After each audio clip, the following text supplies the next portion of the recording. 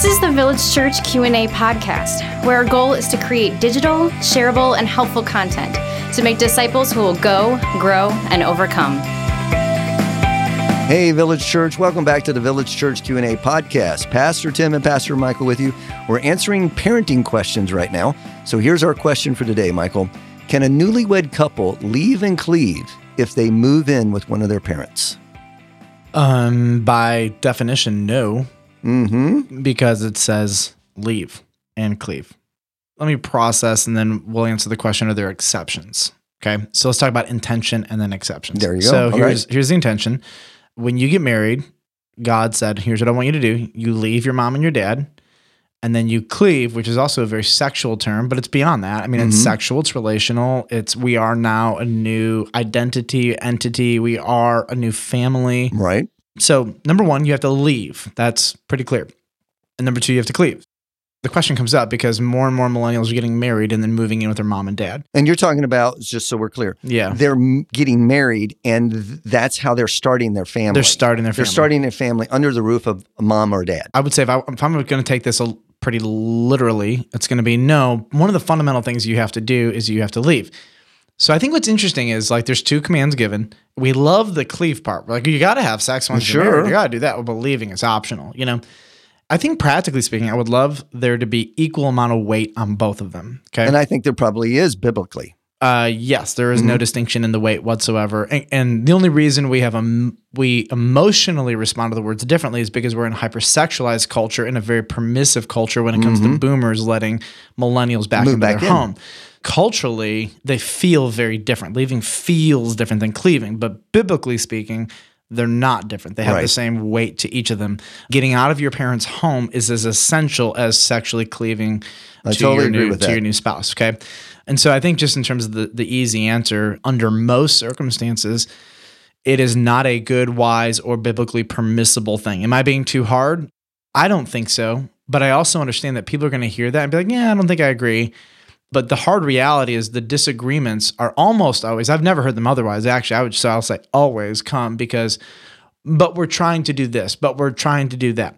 And if you take those same principles and you apply them to the sexual relationship between a husband and a wife, they won't apply that way. They won't apply that way in any way, shape, or form. And so we all have to just admit culture, our own culture, causes us to hyper-emphasize some words and hyper-de-emphasize other words. Right. It's sort of like in Jewish culture in the Old Testament, to dishonor your parents is stonable, like kill the kid. Right. If he's not even perpetually, like if there's a certain level of disrespect, the command is stone the kid.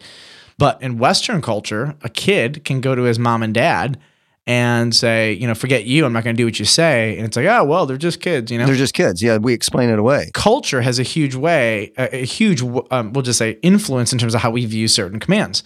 And so I just want to look at everybody and say, hey, what does Scripture clearly teach? Right. Let's go back to Scripture, and that needs to be our filter. That needs to be our first filter. But at the same time, there are a number of families that I know their kids move into the house right when they're married.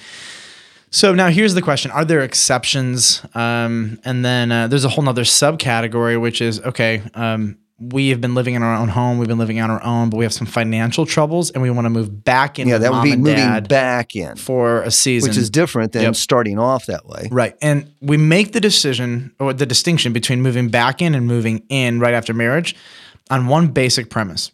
At the beginning of your marriage, you're building your family culture, your dynamics, your sexual relationship. All of these things need a huge modicum of privacy.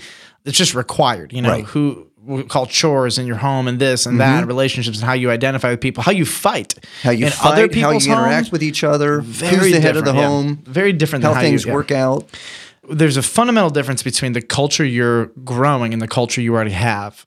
I am fine for some couples to move back in with mom and dad, we say for a season and for a reason. Yeah. If there are some financial troubles that are going on and they need to get out of that I understand. Or it's like, hey, we're out of a house, but we can't get into our new house later. Can we move in for a season and for a reason? Awesome. Great. Sounds good. Those things are going to happen, and parents should, in all responsible ways, saying, hey, we understand this is for a season. We're going to help you out financially. We're going to help you out in this situation. We would love to do that. But there needs to be some clear boundaries Yep. and expectations drawn out so that it doesn't infringe on both families. Right. But there are some young families who want to move back in with mom and dad. Forever. Well, because they want to save money, because A, they're spending it unwisely and they're selfish.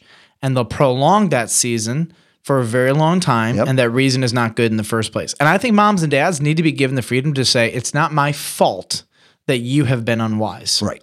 You made these decisions. Now you need to sleep in your bed. Now that's not required. I'm just saying moms and dads need to exercise huge amounts of, we'll say, discernment about moving back. Sure. But let's go back to the question, which is moving in. What exceptions would there possibly be? I'm wanting to hear you say this because I've been in ministry a long time. I have never seen it work out well. Oh, I have not either. I have seen people save a lot of money. My concern is what is lost over what is gained. Yes. That would be my huge concern. I don't know that you can put a price tag on building your own family culture together. I would probably land like this. I can't think of too many circumstances where it's going to be wise. Mm-hmm. Did Jesus have to die on the cross for you for a season and a reason living with your parents? I don't know. Mm. You know what I mean? Yeah.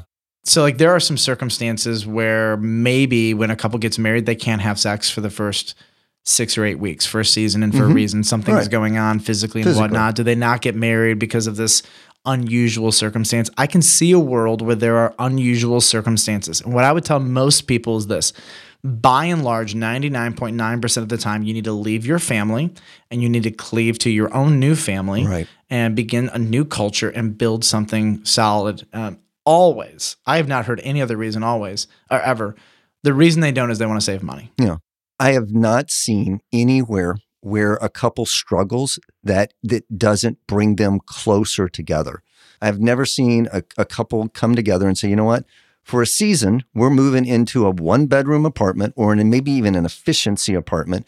We are going to financially get through this lean time where we're starting, where both of us are working or maybe both of us are working part-time jobs or maybe multiple part-time jobs, that it doesn't bring the couples to a greater sense of appreciation of one another, a greater sense of working together to accomplish a bigger goal.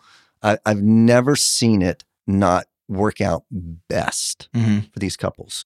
I mean, I think that is standard advice. You have to count the cost. The problem is money is really attractive. And you can save thousands of dollars a month in utilities and bills and food and all that stuff by living with somebody else. And that is a very lucrative opportunity. The basic command is leave and cleave.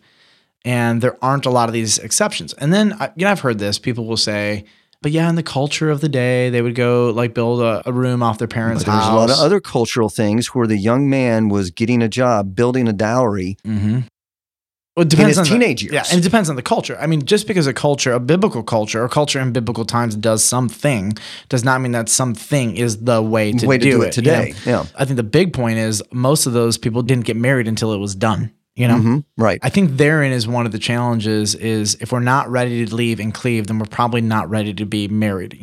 This applies to the child issue too. Like, oh yeah, we're going to get married, but we are not ready for kids. Well, then you're not ready for sex. You're not ready. Yeah. And if you're not ready for sex, you're not ready for marriage. Marriage, sex, and kids necessarily go hand in hand. That's right. It all goes together. And I would honestly add another to that. You have marriage, your own home, sex, and kids. If you're not ready for all of those collectively, then you're not ready for marriage.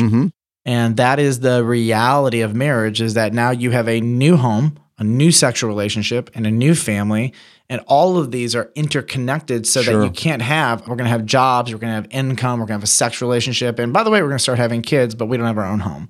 That's not the way God has wired it to work. So we can make cultural arguments all we want with how the first century Jewish culture did it or how nomadic tribal Israel did it. At the end of the day, that's not our culture at the end of the day. It's not our culture. The command that transcends what different cultures did is leave and then cleave. Right. And that command is given in Genesis 2. I mean, that's before cultures really developed. Yep. I think we've gone after this. I'm not going to live with a ton of judgmentalism on this issue. I think time will tell whether or not it was good or bad. I have yet to hear somebody give me a good argument that defeats leave and cleave. Money and culture are the two things that people usually use, but those don't satisfy me biblically. But I do understand that there are certain things that are just going to happen. And my prayer is that God is really gracious in the meantime with those couples to protect and to preserve them. And maybe there could be a circumstance where you're living with your parents and they have an entire like wing of their floor or something, or a part of their home where you can do your own thing. And it's sort of like an apartment. I don't want to be legalistic, but I want to challenge everybody's application of this. There you go.